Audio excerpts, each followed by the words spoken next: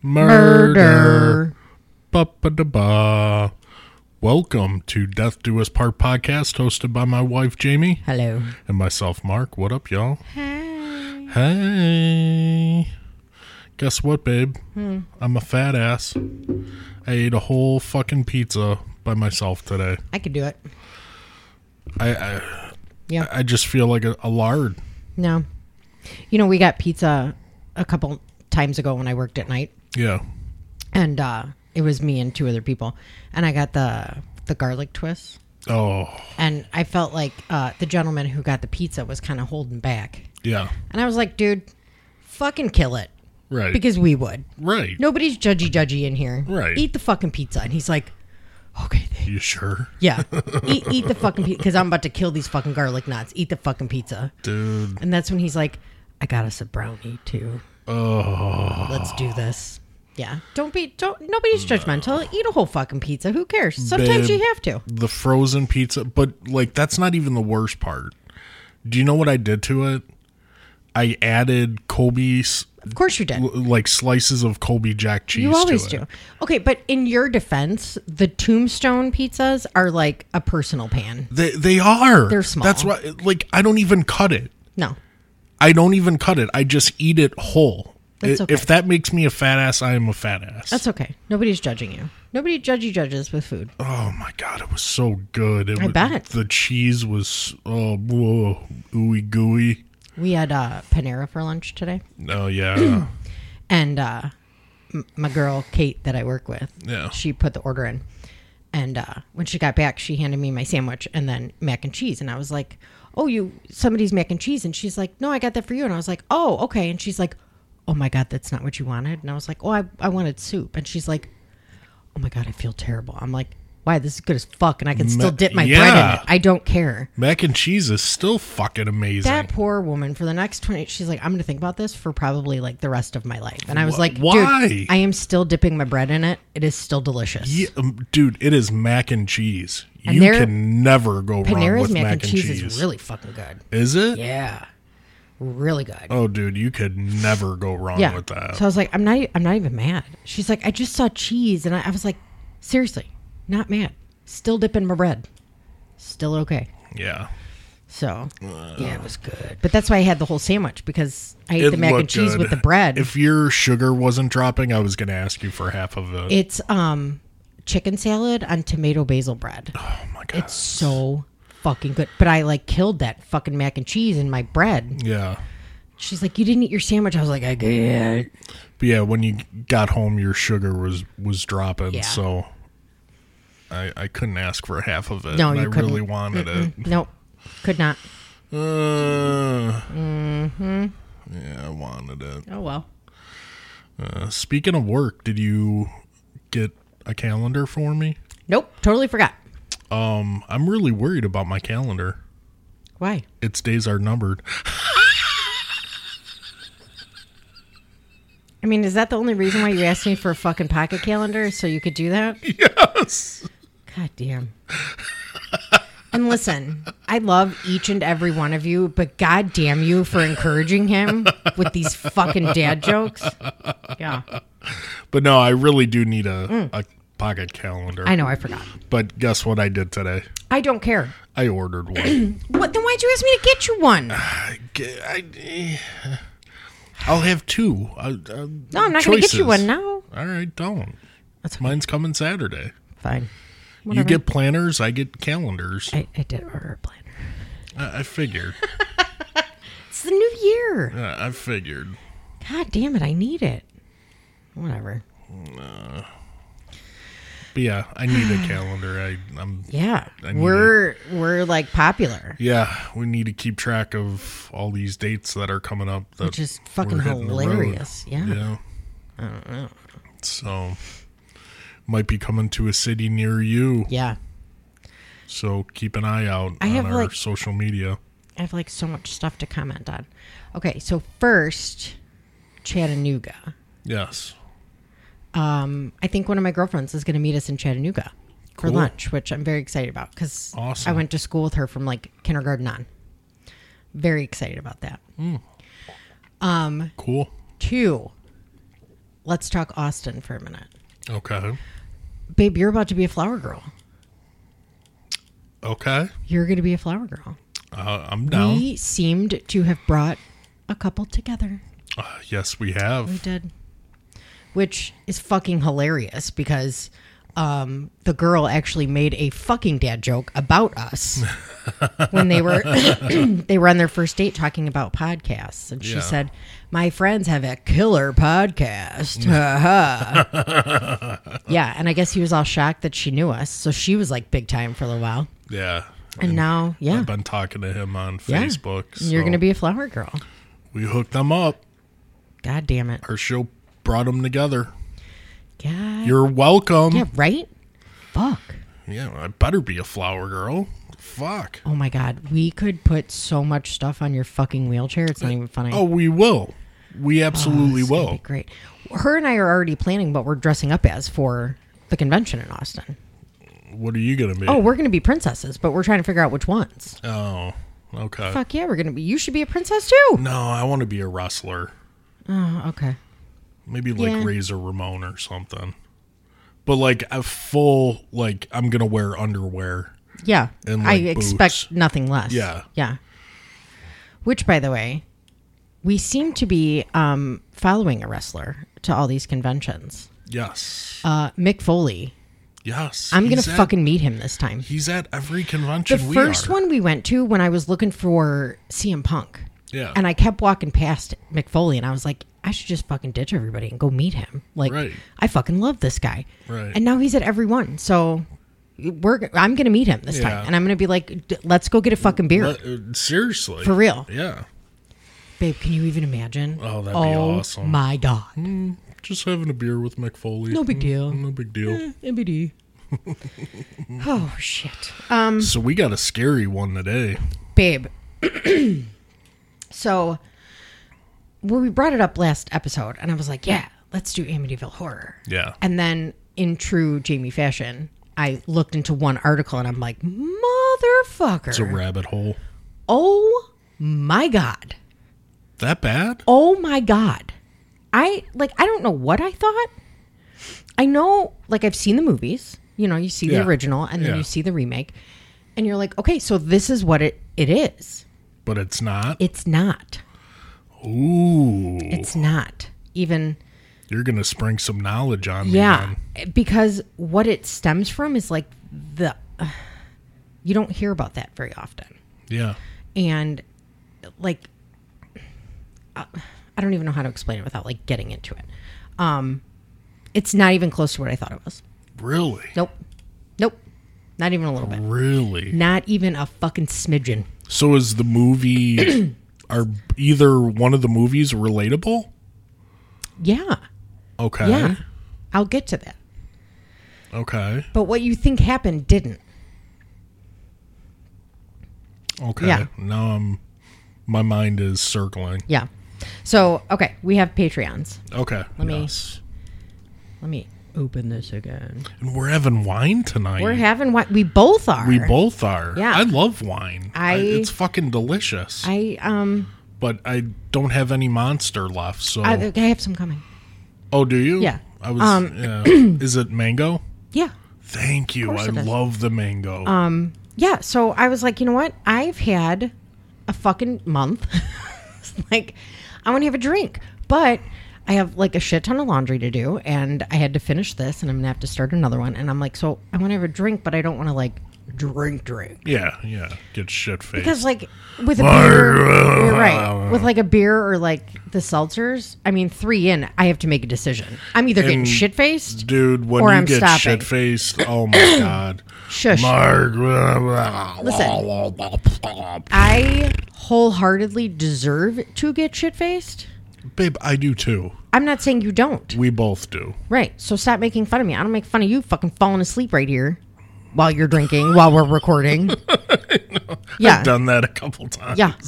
So shut your fucking pie hole. I try so hard to fucking stay up too. So, but when you're shit-faced off of Jack Daniels, you can't. Yeah, exactly. So I was like, fuck it. But I'm I'm gonna be a good girl. Like, I'm going to get some wine.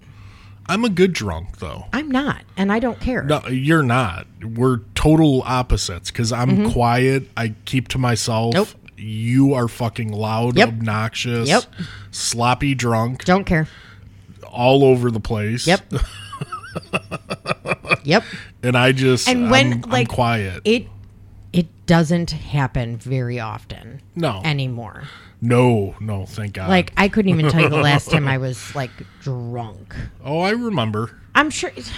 Could you not be a dick for, like, 4 seconds? Jesus Christ. I think I deserve to get slappy fucking shit-faced drunk. You do. You've had a month. So, I just got wine, though. I got watermelon Moscato and strawberry Moscato. We should get it more often. It's fucking delicious. I am very pleasantly surprised. It's very good. I have the watermelon right now. You have the strawberry. People may not like this, but I like it more than beer, and I like it more than hard liquor. Really? Yes. Well, it's because your vagina's wide and gaping. It is gaping. Mm-hmm. Wide open. Mm-hmm. Meanwhile, you do see that you're drinking out of my friend's cup, right? Yes. You're the Rachel to my Monica? Yes. I love it. Yeah. I love this glass. So, yeah. So we're drinking a little bit of wine. So, I mean... I'm going to need a refill pretty soon. I'm not... No, I'm going to throw in a dip. I'm not going to have a refill because 2 will get me fucking... I'll be sleeping. Gaping vagina. Yeah. I might throw some strawberry in with the rest of this watermelon and see what fucking happens. Yeah, you might as well. Yeah.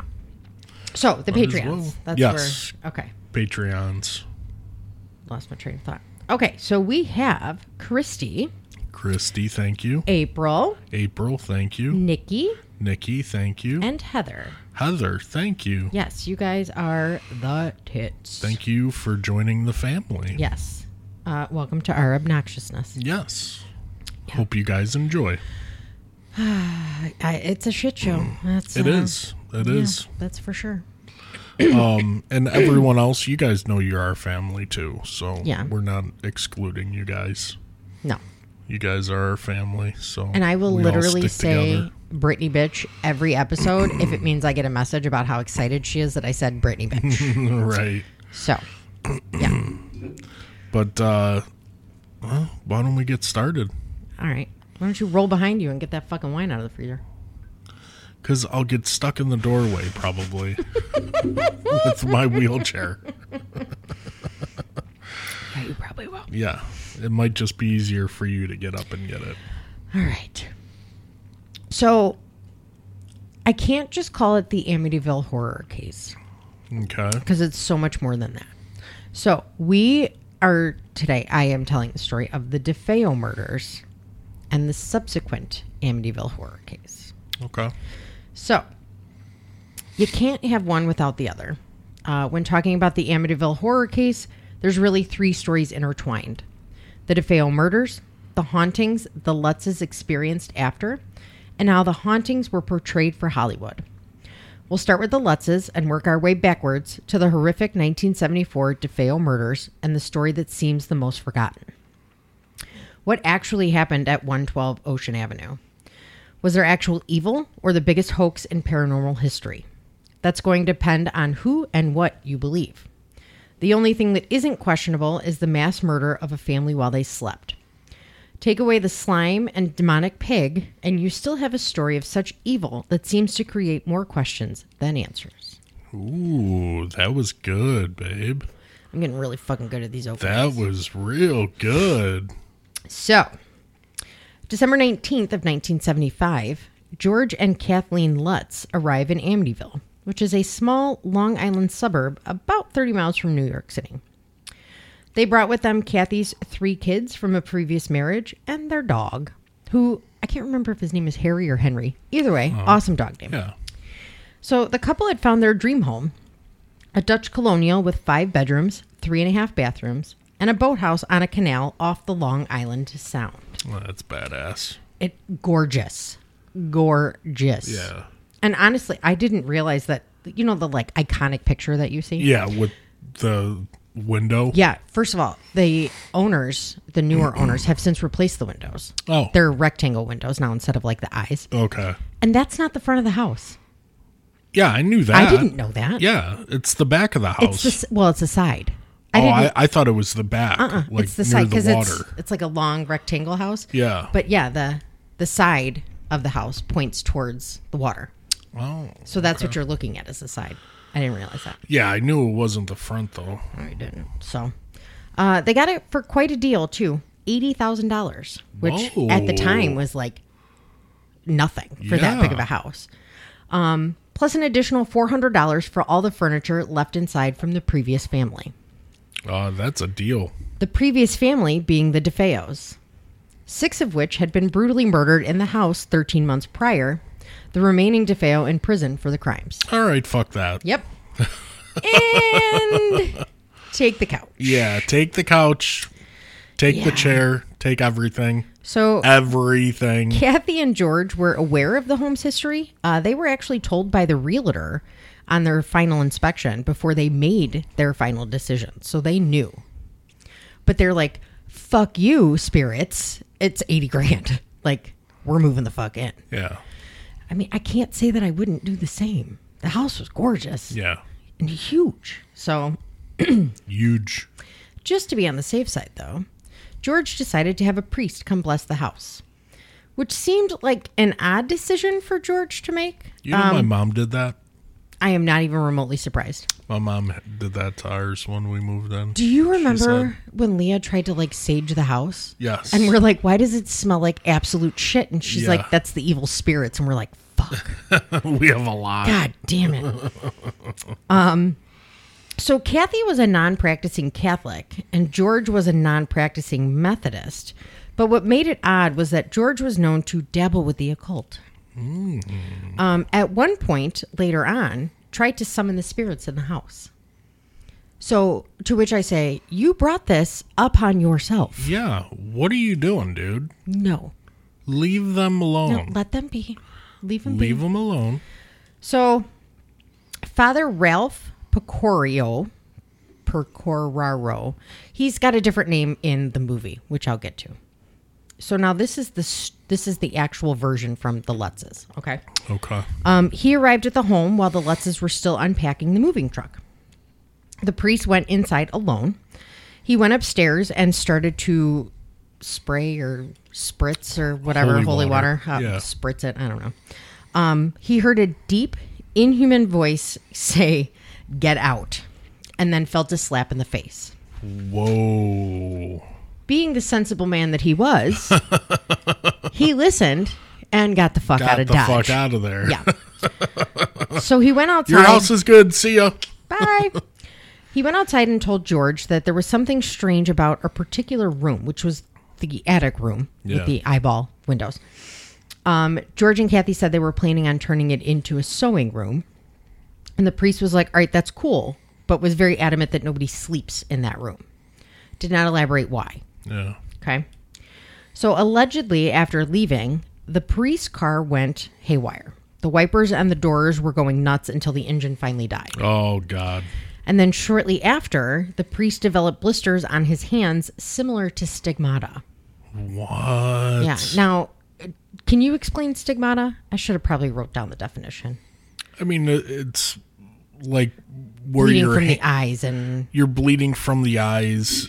I believe you bleed from your hands, right? Yeah, from the holes where Jesus was crucified, where the nails went into his hands and feet. You bleed from there. Now, is it a sign of evil though?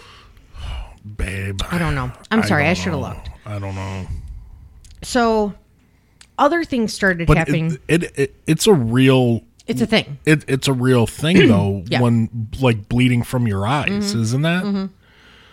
Yeah, it's a real medical condition. It's a real medical condition. Yeah. Yeah. So other things started happening almost immediately. There was green ooze coming from the walls, black stains in the toilets. Kathy said that invisible hands scratched and hit her.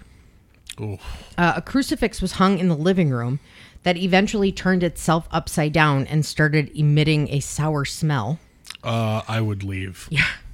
George said he heard a marching band downstairs, and went downstairs to find all the furniture moved to one side of the room. Oh, fuck that. All of their furniture, by the way. Fuck that. So what are they doing still living here already? What did you do with your own furniture, first of all? If you were like, cool, $400 for dead people furniture. Right. Got it. Where's your own shit? They probably sold it. Yeah. Made a killing off of it. So there were cold spots in the house. At one point, George said he saw Kathy levitating and then turned into an old woman. Okay, at what time do you finally say, okay, enough? Well, I'm done. Surprise! So they didn't stay long. Okay. So, the kids started sleeping on their stomachs, which was odd for their children. But what you need to know is that the Defeo children were all found on their stomachs. Okay. When they were killed. Ugh. Okay. It appeared that George was altogether losing his shit at this point. He stopped bathing and taking care of himself and spent all of his time angrily chopping wood, which any woman who has seen the remake knows Ryan Reynolds is out there fucking half naked chopping wood in the rain. Right. Done. Now, side note, while making the movie, he said that he stayed away from the children actors because George was a dick in real life. He wasn't nice to the kids. Yeah. So he stayed away from all of the kids so that when he had to yell at them, it would seem real and he wouldn't be attached to them. Oh, really? Yeah. Oh, that's cool. He's like, I couldn't be friends with them. Yeah. You know? So he was chopping the wood because he constantly wanted to keep a fire going in the living room because of the cold spots. He would also wake up at 3:15 every morning. Now, that was the time that the Defeo murders allegedly took place. Okay. Excuse me. It's also I don't want to say the witching hour. I can't remember, but they say that's when the portal to the other world essentially is the most open. Yeah. Or when you wake up because somebody's staring at you. Right. So 3 o'clock's just a bad fucking time. Ryan Reynolds would report that during the filming of the movie, he would start waking up at 3:15. Mind over matter, though. Yeah. You think about it. So as time went on, shit only escalated, really. Windows shattered, doors were ripped off the hinges. George said that he tripped over a small lion statue in the living room, but when he looked down, he saw bite marks on his foot. As if the statue bit him instead of him tripping on it. He took it upstairs, but then found it downstairs again. Yeah, fuck this. The little girl, Missy, had a demonic friend, essentially, that she called Jody. They said it was a pig. It was a demonic pig. And Kathleen and George said that they had both seen the pig. And George claimed to have found hoof prints. Are they hoofs? Cloves? Whatever. Pig feet prints. I don't fucking know. Pig feet. Pig feet prints. Finally, after 28 days, the family left and never came back. It took that long? I know. Babe, day one. As soon as the priest came out and was like, so someone bitch slapped me up there. I'd be like, cool. Shit's going back in the truck, guys. Yeah. Let's go. Pack her up. Time to go. So according to George, he said, quote, "We didn't get up to leave that morning. You need to understand that. That was our house. We lived there. But after a particularly scary night for 2 of the kids, they called the priest, who then suggested that they spend the night somewhere else in an attempt to get some rest because nobody was sleeping." Yeah. George went on to say, quote, "When we left, we didn't know we weren't coming back. We didn't know that what we were leaving behind we would never see again." Now, it's not elaborated what happened that night that sent them out of the house. Mm-hmm. It's alleged that George became possessed and attempted to hurt the children. And that's when they all were like, we got to get the fuck out of here before he hurts somebody. Yeah. It's never been confirmed. Okay. So all they had was what they packed for the night's stay at Kathy's mom's house. And this was January 14th of 75. They left everything in the house that would soon be auctioned off later. And they boarded a plane to San Diego. That was it. Wow. So now, 2 months after the family left, word got around town and a local TV station decided to start an investigation. Reporter Laura Didio, I believe is how they say it, gathered a team of parapsychologists for what she called a, quote, psychic slumber party. Oh, fuck that. Dude, I don't know how these ghost hunters do this shit. I know. Fuck that. So, hearing a voice or seeing or touching, I just got chills right now. So one person fell ill and said that they felt personally threatened by an evil being. Another saw the tear-stained face of a child. I keep getting chills. Yeah. Ed and Lorraine Warren, who were infamous demonologists, were also in attendance. Now, have you seen The Conjuring? I've not seen The Conjuring because I don't do scary movies. Yeah, okay. Bits and pieces. So The Conjuring is based off of Ed and Lorraine Warren's stories. Okay. So Lorraine went on to say that this house was home to something, quote, right from the bowels of hell, and that her experience was, quote, as close to hell as I'll ever get. Now, evidence-wise, they came away with very little to prove that this house was possessed, haunted. Okay. There is a photo of a boy with glowing eyes, which it's a pretty famous photo. You've probably seen it and not realized that you've seen it. Yeah, probably.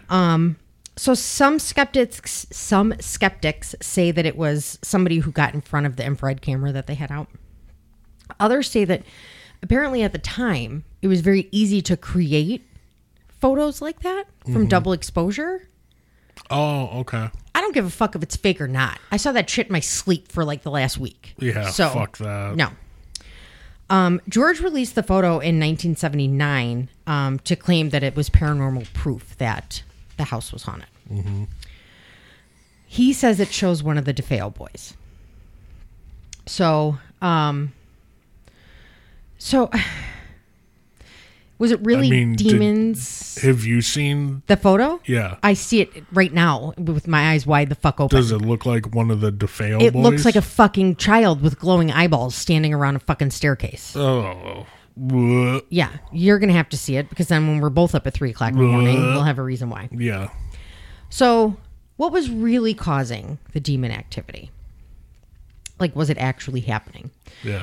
Literally the most stereotypical reason ever came out shortly after. Somebody said that the house was built on an ancient burial ground.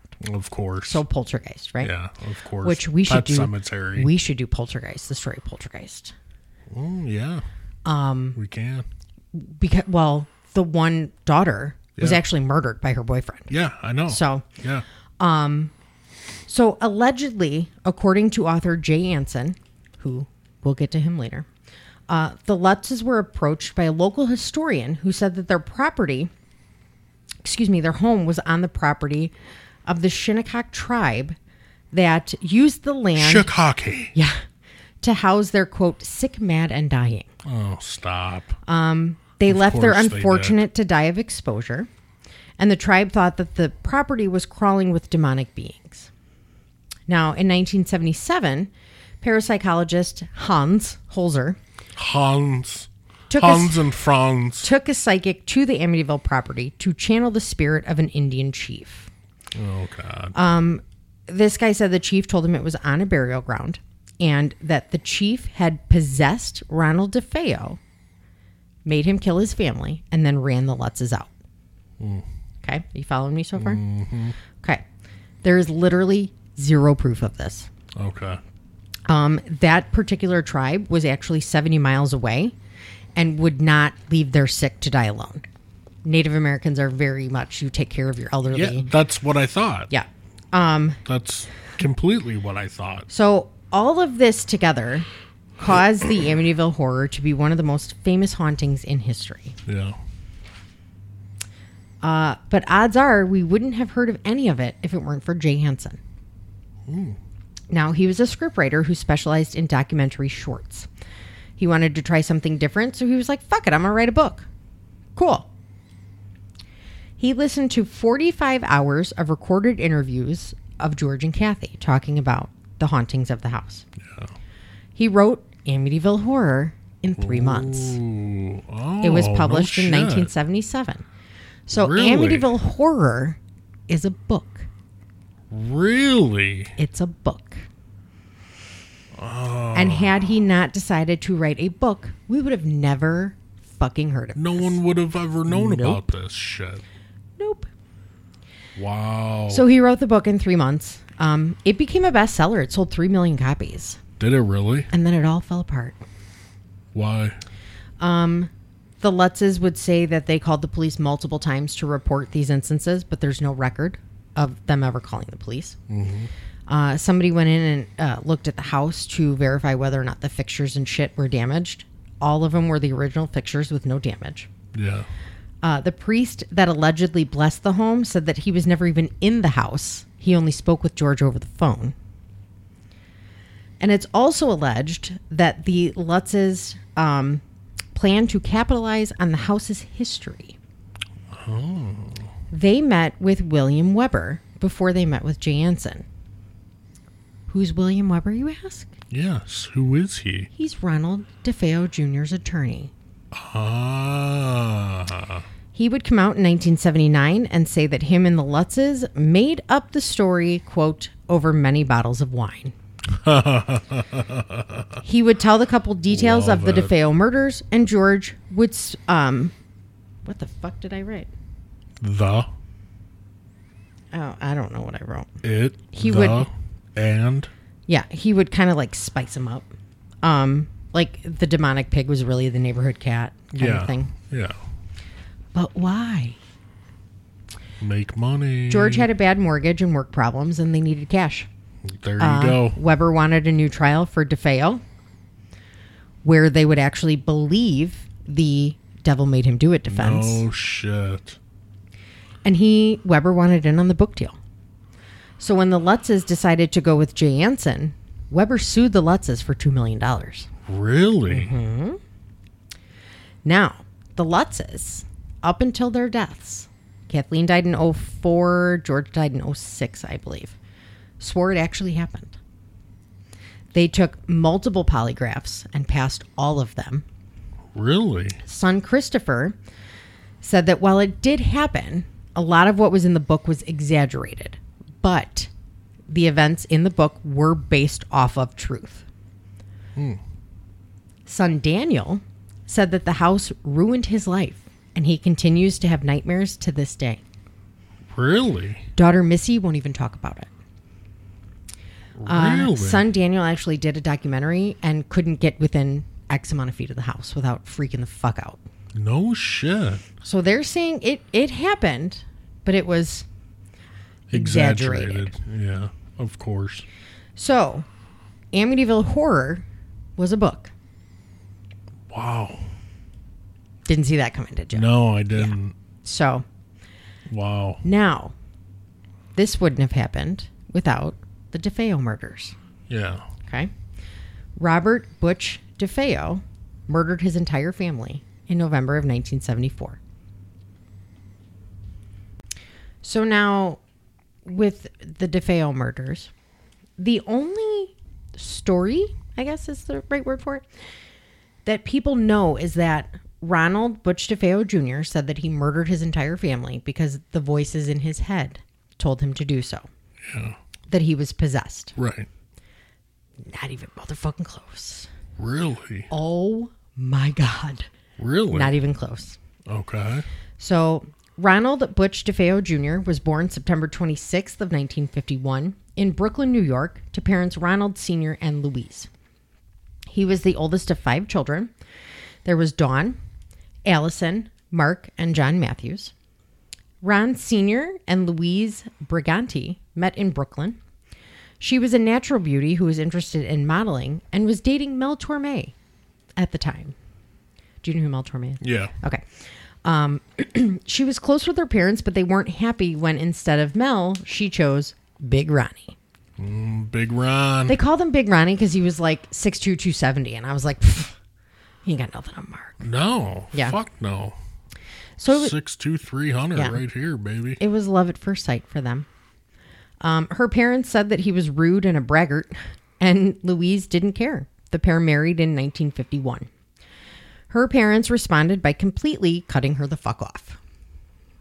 So, they didn't stay away long, though. They came back a few months after the wedding for the birth of their first grandson. Her father wanted to make sure that Louise was taken care of, so he bought them the house in Amityville. He then continued to buy furniture and do upkeep on the Dutch Colonial that had a pool and a boat dock. Amityville was an upscale, affluent part of Long Island. They also had life-size portraits, which you can see in the movies. Like, they make a big deal out of these portraits. Yeah. They're life-size oil portraits that Louise's father paid $50,000 to have done. What? Yeah. Fuck that, dude. It's not worth it. Do you know how many pictures I can take for $50,000? It's not worth it. So, Man. Big Ronnie hung a sign that said high hopes at the home's entrance. They were described as kind, loving people and a, quote, nice, normal family. They were an upper-class, typical Italian Catholic family. And Ron Sr., Big Ronnie, was described as like an Archie Bunker type. Which, if you're our age, you know who Archie Bunker is. He's chauvinistic, had to be in control. He was a big presence, you know. His father-in-law employed him at his Buick dealer in Brooklyn. Now, many speculated that Big Ronnie's domineering, authoritative demeanor stemmed from being in Louise Brigante's dad, Michael, in his shadow. And he wouldn't be able to take care of his family if it wasn't for... Are you going to sneeze? No, I'm taking a breath. If it wasn't for Brigante. So he compensated by being big and loud and abusive as fuck. Yeah. So he would engage in hot-tempered fights with Louise and the kids, Louise being the main target until Butch got older. He would be playful and affectionate 1 minute and then turn on a dime. He, at one point, slapped Louise for no reason when she was coming up the stairs from the basement, knocked her ass back down the stairs. Yeah. For no reason. And he was seen pushing Butch into a wall when Butch was only 2. Butch was a bigger kid in school and suffered relentless teasing by classmates. They called him Pork Chop and the Blob. Oh, fuck. No, bitches. But Big Ronnie was the biggest bully about Butch being overweight. Yeah. Which is funny coming from an overweight man with the nickname Big Ronnie. Right. God. Who the fuck are you to say anything? And he was big. Like, he almost looks like Andre the Giant, like facial features and stuff. Yeah. But not, I mean, obviously not the same size, but. Yeah. So by the time he was a teen, Butch had lost most of the weight, but he did it through the use of amphetamines. He would take speed to lose weight. Yeah, right. There you go. Same dude, same. That'll do it. It's cool. He also started drinking heavily. He said he liked scotch on the rocks. As he got older, he started lashing out at his father in response to Senior's abuse. To the point that family and the few friends that Butch had were growing increasingly concerned about his behavior. His parents, attempted to take him to a psychiatrist, and Butch was like, fuck and no. Yeah. So instead, they bribed him with cash and presents, including a $14,000 speedboat. Oh. Which it's noted that I want one. Allison, his sister, she loved being on the boat, and she was considered his favorite sibling. Yeah. Which is interesting later. So, pin that. Instead of really placating him, it made it worse. By 17, he was drinking heavily, even more so, and allegedly using LSD and heroin. He was expelled from school for violent outbursts. But despite this, at age 18, Butch was given a job at the car dealership. He had little to no expectations of him and was given a weekly stipend by Senior, despite his attendance or performance. He even got a car as a gift. What? Yeah. He spent all his money on the car. Guns, drugs, and alcohol. Hey, if you're going to do it, go big or go home. So at one point, he threatened a family friend with a rifle on a hunting trip. But then later on that day acted like it never happened. Oh, okay. Yeah. He also attempted to shoot his father with a 12-gauge shotgun during a fight, but the gun malfunctioned. Jesus. Yeah. So while the abusive nature of the household was not super public knowledge, the family's ties to the mafia was a well-known rumor. Now, Ron Sr.'s brother, Peter, was speculated to be part of the Genovese crime family. Yeah. Genovese. Sure. Sorry. Genovese. But the main ties were through Michael Briganti, Louise's dad, and the Buick dealership. He had ties to the Gambino crime family. Did he really? Yes. Now, and this was known because Big Ronnie was like, yeah, I'm part of the mob. Yeah. Like, he fucking told everybody. Yeah. Like, it's like Fight Club. Number rule of Fight Club. You don't talk about fucking Fight Club. You don't fucking talk about it. Yeah. So... people just fucking know.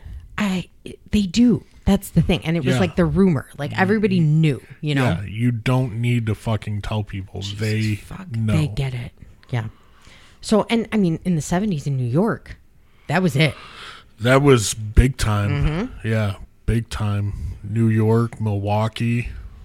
So now, the dealership was a mob front for loan sharking, real estate, land development, and oil, because oil was a big thing in the 70s too, because they said there was an oil shortage and blah, blah, blah.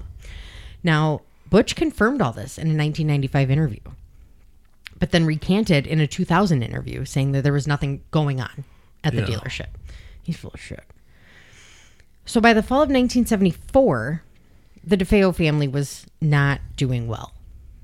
The feds knew that Briganti and Defeo were doing more business than just selling Buicks at the car dealership.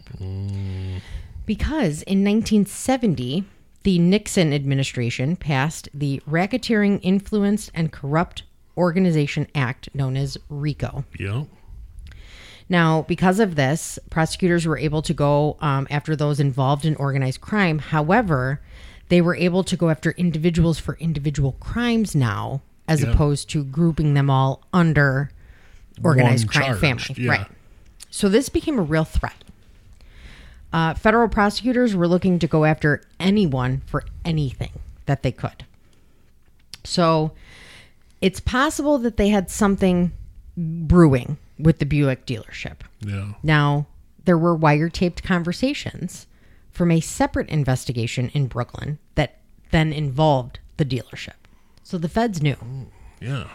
Now, Ron Sr. was skimming money off the top. It was a well-known rumor, quote unquote. This was a big problem not only for the dealership, but also for the mob. You don't take their fucking money.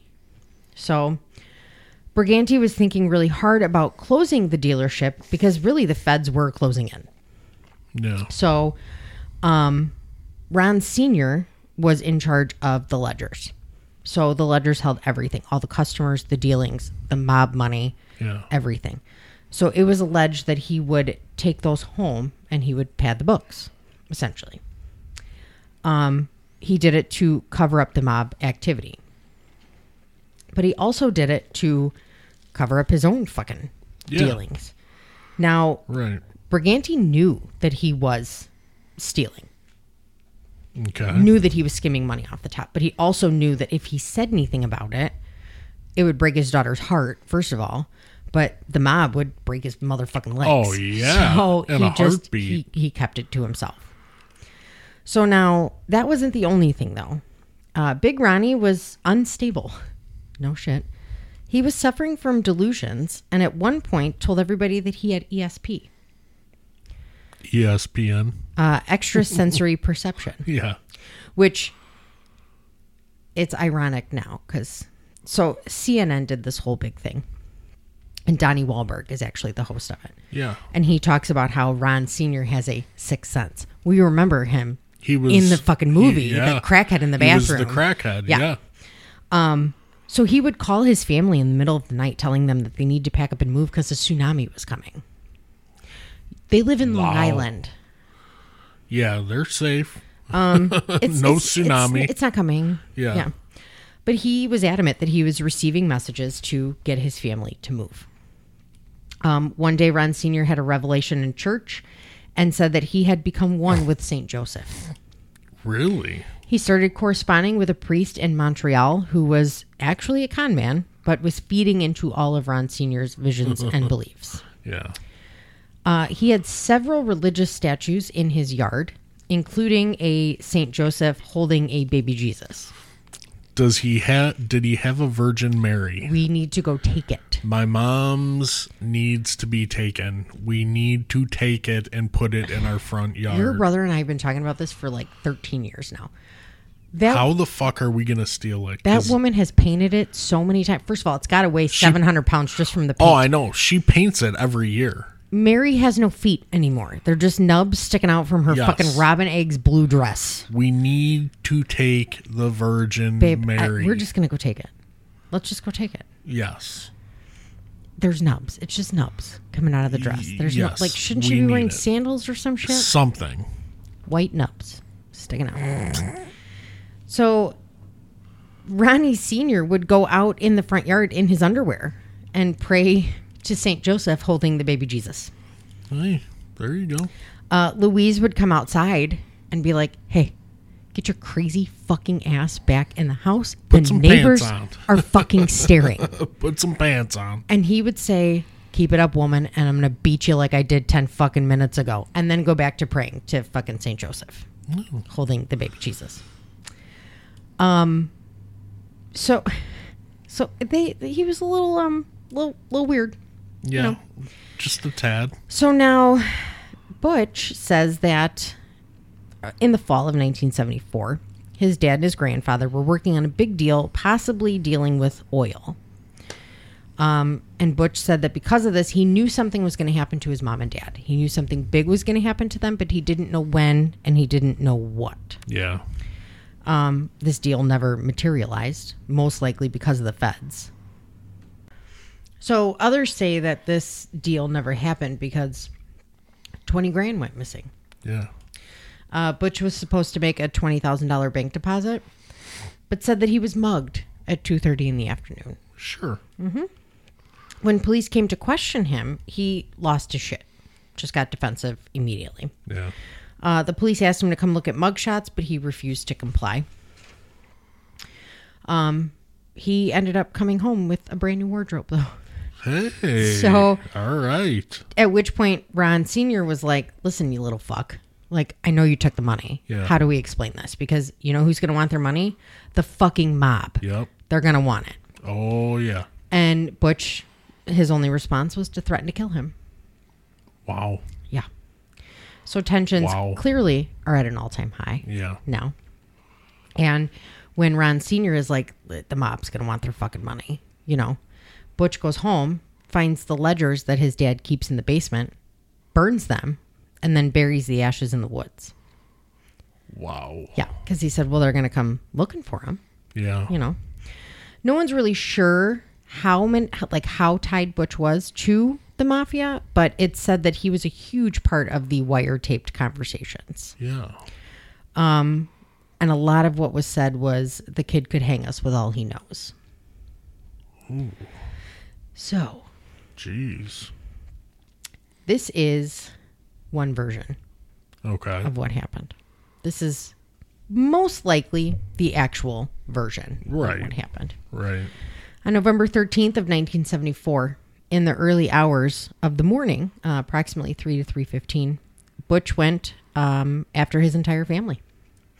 He grabbed a .35 caliber Marlin rifle from his secret gun stash, entered his parents' room, and shot both parents while they slept. Jeez. He then went to his brother's room and shot both brothers while they slept, and went to his sister's room and shot both sisters while they slept. Oh. Now, Allison's death was particularly brutal. She was shot point blank in the face, as if he meant to disfigure her, which she was his favorite. Yeah, so why? I don't know. All in all, it took about 15 minutes. He showered, dressed for work, put the bloody clothes in a pillowcase, threw the pillowcase in a storm drain, threw the gun in the canal. Like nothing happened. And went to work at 6 a.m. Jeez. When he got to work, he called home, pretending to not know why his dad didn't come to work. Yeah. He left work at noon, saying that he was bored, which wasn't abnormal for him. He could come and go as he pleased. Yeah. He spent the day with his friends, making a point to tell each one of them that he couldn't get a hold of anybody at home. At around 6 o'clock, he called a friend, frantic, and said someone broke into the house and shot his family. He then drove to the local bar, grabbed friends, and came back, to which one friend called the police.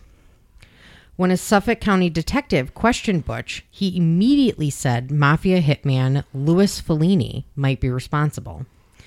There was an old grudge between Fellini and his father over work at the dealership. Putting the mob under the bus. So he said he sat up late watching TV, couldn't sleep, and left for work early. He also said that he believed his family was alive when he left. Gave him the alibi, you know.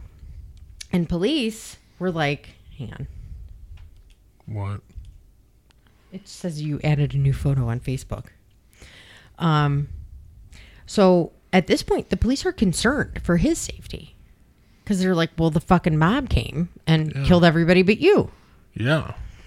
Why? So they put him in protective custody. Thinking, okay. So it turns out Fellini had an alibi. Wasn't in the area. Mm-hmm. They start searching the house. Police find an empty box for a .38 caliber Marlin rifle.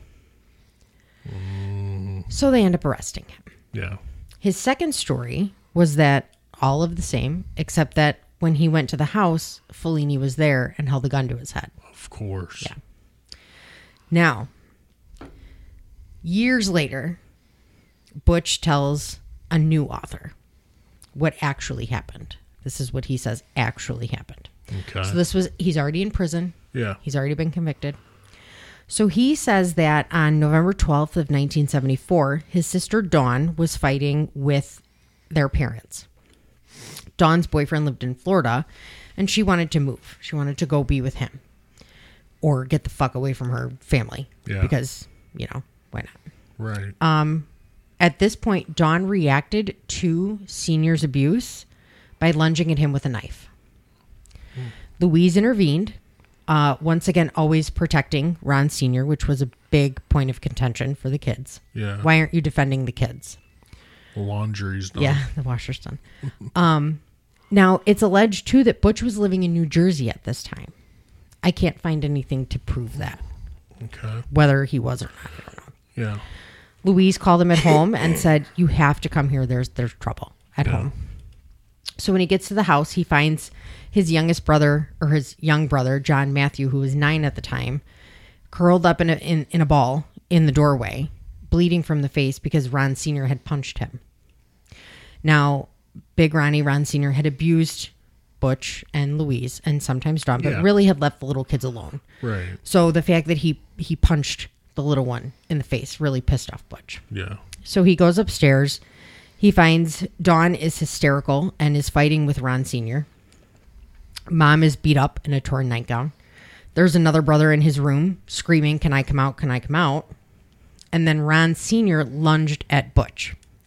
He missed and he fell, which caused both Dawn and Butch to start laughing. Then, according to him, everybody went about their fucking day. Like nothing ever happened because this was status quo for them. This is what happened all the time. This was normal for them. Yeah. So Dawn and Butch were in the basement and Dawn's like, we have to kill him. Mom's brainwashed. Dad's lost his fucking mind. Like, we can't do this anymore. Butch thought she was full of shit and was like, here's my car keys. Go see a movie. Go do something. Just get the fuck out of the house. Mm-hmm. So she left, but when she came home, Butch says that they overheard Ron Sr. and Louise talking, saying that Dawn needed to be institutionalized and they needed to find somebody to kill Butch. So at first, Butch is like, whatever, what the fuck ever. Yeah. This isn't going to happen. And Dawn's like, no, like they're for real this time. Yeah. He said that when he heard his mother crying, he knew that this was an actual plan, that his mother had just conceded and this was it. She had finally lost the battle. She wasn't going to save the kids anymore. So this caused Butch to panic. Him and Dawn decided, we're going to kill him. We're going to kill Mom and Dad. We're going to take the kids to Grandma and Grandpa's. We're going to kill him. We're going to stage a robbery. Wow. Okay. They go upstairs. Apparently they forgot to take the kids to the grandparents. Now at this point, it's to be said that they're all fucked up in some way, shape, or form. They're all not sober. They're either drunk or on drugs. Okay, I didn't know if you meant like mental illness or... No, they're all... Just shit-faced. They're all shit-faced at this point. So they go upstairs and Butch could not fire the weapon. So Dawn is like, fuck you, give it here. Mm-hmm. She grabs the rifle from him, fires the first shot. Hits Ron Sr. Their mom sits up, and at this point, Butch is like, she's in on this. Like, she can't go on. Like, she's in on this. She's brainwashed. So he takes the gun from Dawn and shoots and kills his mom. Wow. At this point, they figure out that Ron Sr. is not dead, that the shot that Dawn fired did not kill him. So he lunged at both of them, and as he hit the hallway, Butch fired the rifle again and killed Ron Sr. At this point, this gun is apparently a giant motherfucking gun. Yeah. It's loud as balls. Right. Well, any shotgun right. is. Well, now the kids wake up. And Butch is like, what the fuck? Like, they were supposed to go to Grandma and Grandpa's. Apparently, he forgot to take them too. But, whatever. So he says to Dawn, I'm going to go pick up so-and-so. We're going to come back here and we're going to fuck up the house and stage a robbery. Right. You take the kids to Grandma and Grandpa's. Right. Butch comes back. The kids are still there. But Dawn had killed them. This is what he says. Really? That Dawn shot all of them. Because they confronted Dawn, essentially. And she was like, if you open your fucking mouth, like, I'll beat your ass, basically. And then decided to kill them because they would have plotted revenge. They would have told on them, and they needed parents to survive. So because their parents were dead, Dawn had to kill them too. Now, at this point... interesting. Yeah. At this point, Butch says he is overcome with rage. Like, why would you kill the little kids? Why would you do that? So he says they fought over the gun. He ended up hitting Dawn in the head, knocking her onto the bed, grabbed the shotgun, and fired. He said that he thought he hit her in the neck, but ended up hitting her in the head, and thought to himself afterwards, what the fuck did I just do? Hence the sole survivor. Now, he changed his story multiple times. He would end up coming back to this story. Yeah, it's a compelling story, but you don't know if you should believe it or not. Mm-hmm. Because that's not the first story he gave. The first interrogation, he immediately said the mob did it. Yeah, he keeps changing his story. Right. You don't know what the fuck to believe. You don't know what probably bits and pieces of it are true. So he eventually confessed, saying it was an impulsive crime of passion. Okay. And said that, quote, it all happened so fast. Once I started, I couldn't stop. It all happened so fast. Now, he gets an attorney. The attorney argues that he was beaten into a confession. That he didn't do it. This was the first story the attorney gave. Okay. Because at the time, Suffolk County DA's office and the homicide division had been accused of beating inmates, coercing confessions, and even torture. Well, it's the 70s, so... That's exactly what was fucking happening. That's exactly what was happening across the nation. Right. So it was alleged that Butch was beaten and tortured into this confession. And Suffolk County... Which, I mean, it could have happened, too. Right. Suffolk County did not come out until 1997 to deny these allegations. Now, that makes me feel like they're somewhat guilty. Now, Butch never said that's what happened. He never came out and said he was beat. When he went to his arraignment... For them to come out so long... Right. At his arraignment, he was covered in bruises. And the attorney said, well, his dad did that. Yeah, conveniently. Like, his bruises were caused by whoever the attorney wanted to fucking blame at the time. Of course. His attorney looks like Al Capone, by the way. Really? When he was questioned, though, the callousness he had about his family was really what pushed him. You know, they ended up finding out that Fellini guy had an alibi. And the mob flat out was like, listen, we don't fucking kill kids. Right. We don't kill kids. We didn't do this. We don't kill children. Right. They don't. So now the Russian mob, fucking people. They kill the entire family. They don't give a fuck. Italian mob is they don't kill kids. They play by different rules. So now the callousness, he talks about how his mom's cooking was shit. And he watched his little brother twitch while he died. Oh. How do you not think he did it? Yeah. But then everybody questions now. So this allegedly took approximately 15 minutes. Neighbors didn't hear shit except a dog barking. Now, it would come out later that neighbors did hear the gunshots. And by later, I mean like 2000 teens later.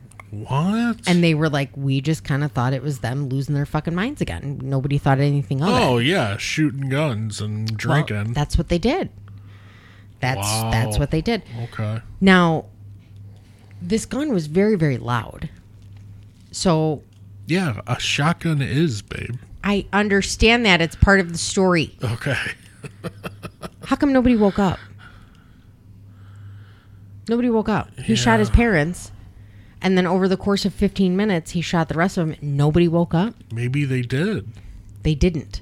They were all found in their beds, on their stomachs, shot like they had been sleeping. But were they placed there? Nobody knows. That's what I'm saying. They weren't drugged.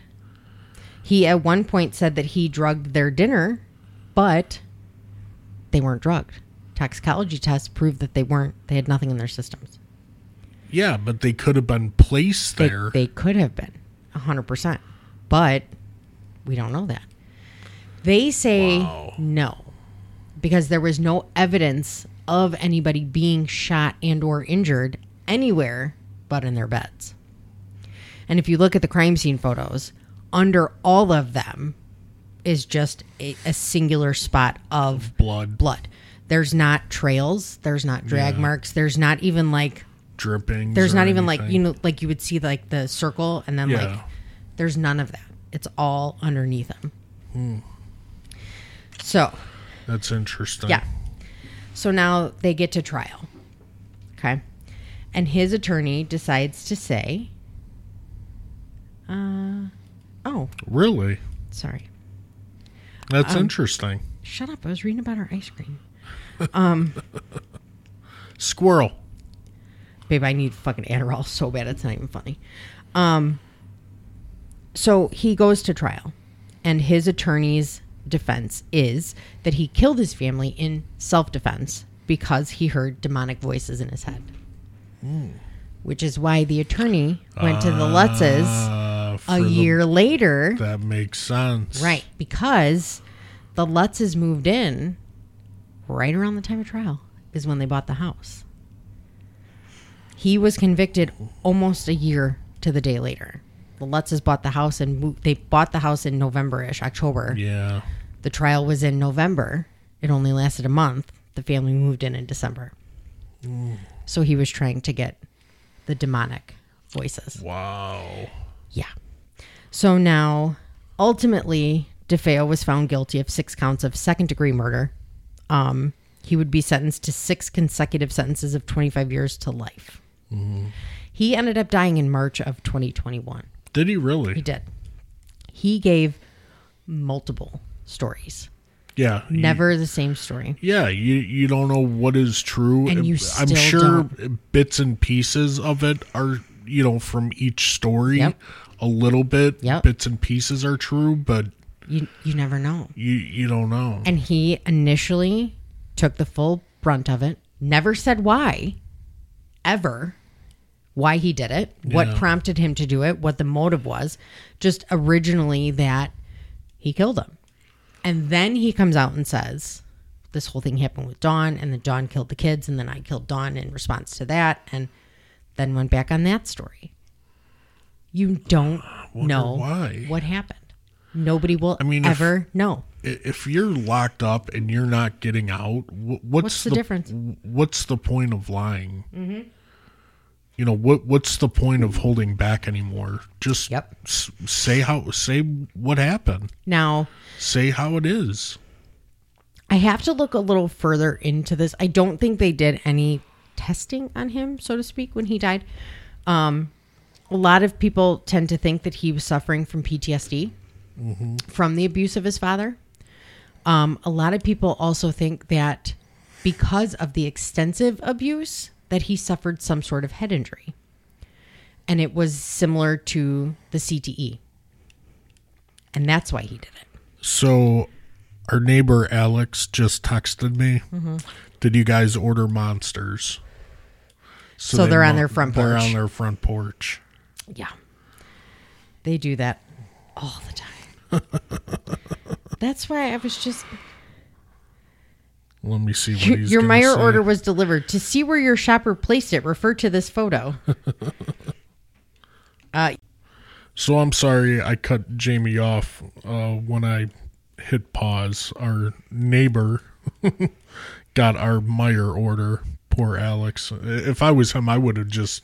fucking eaten it. I would have eaten all the ice cream, but he's such a good guy. He sends me a text, hey, did you guys order something? Some monsters? I was like, yeah, monster and ice cream for a midnight snack.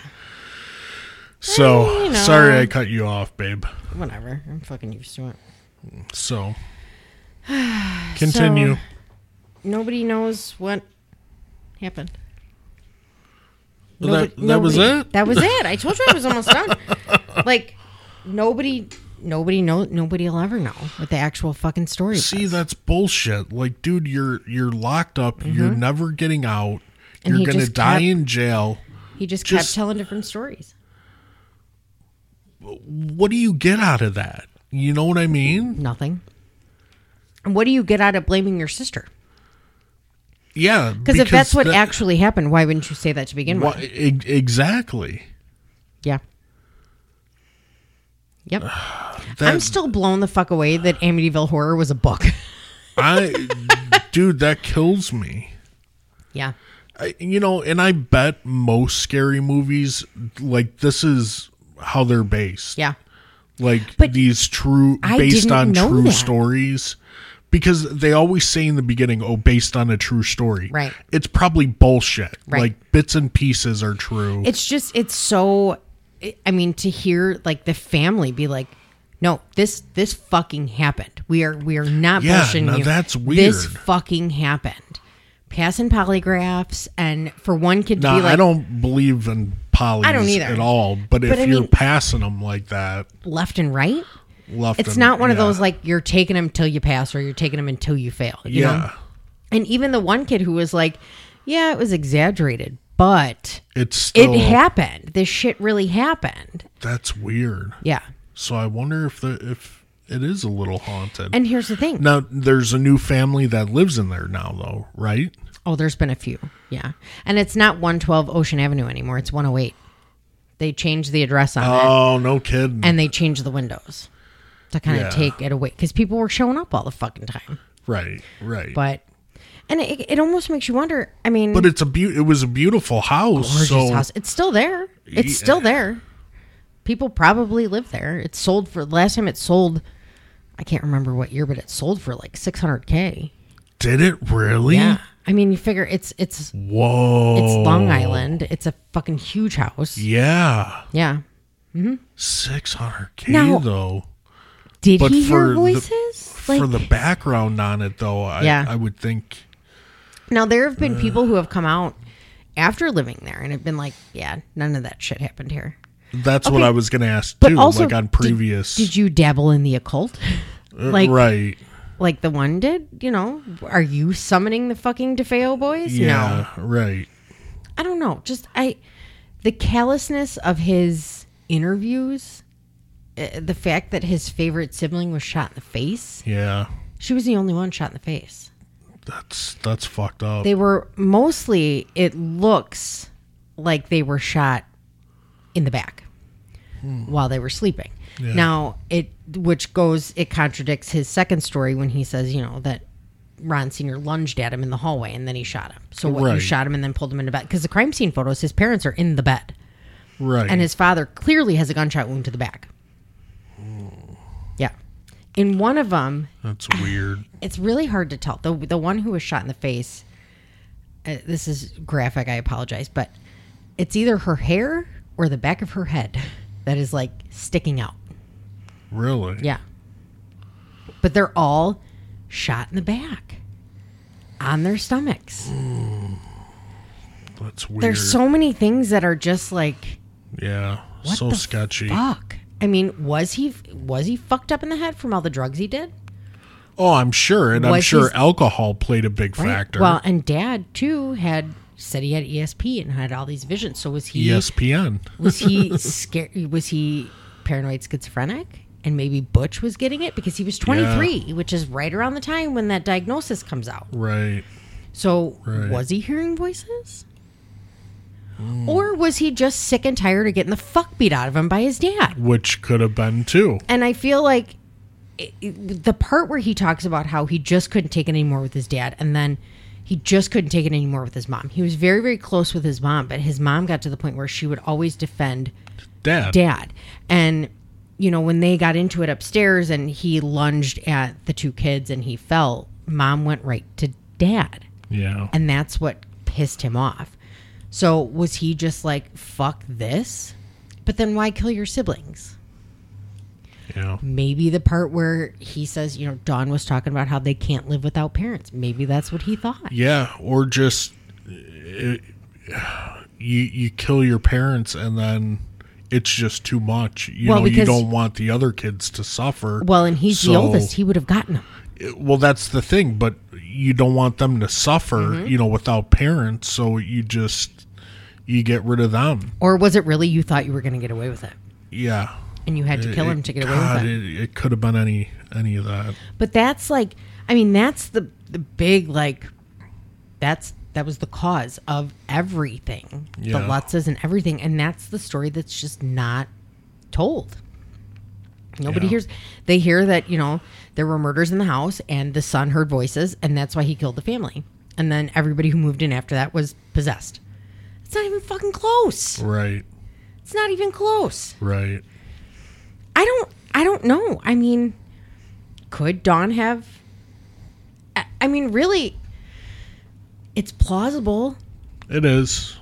It's a plausible story, but I mean, there's nothing to back it up. Yeah, and I just don't know why he would throw that out there. If it didn't happen. Yeah.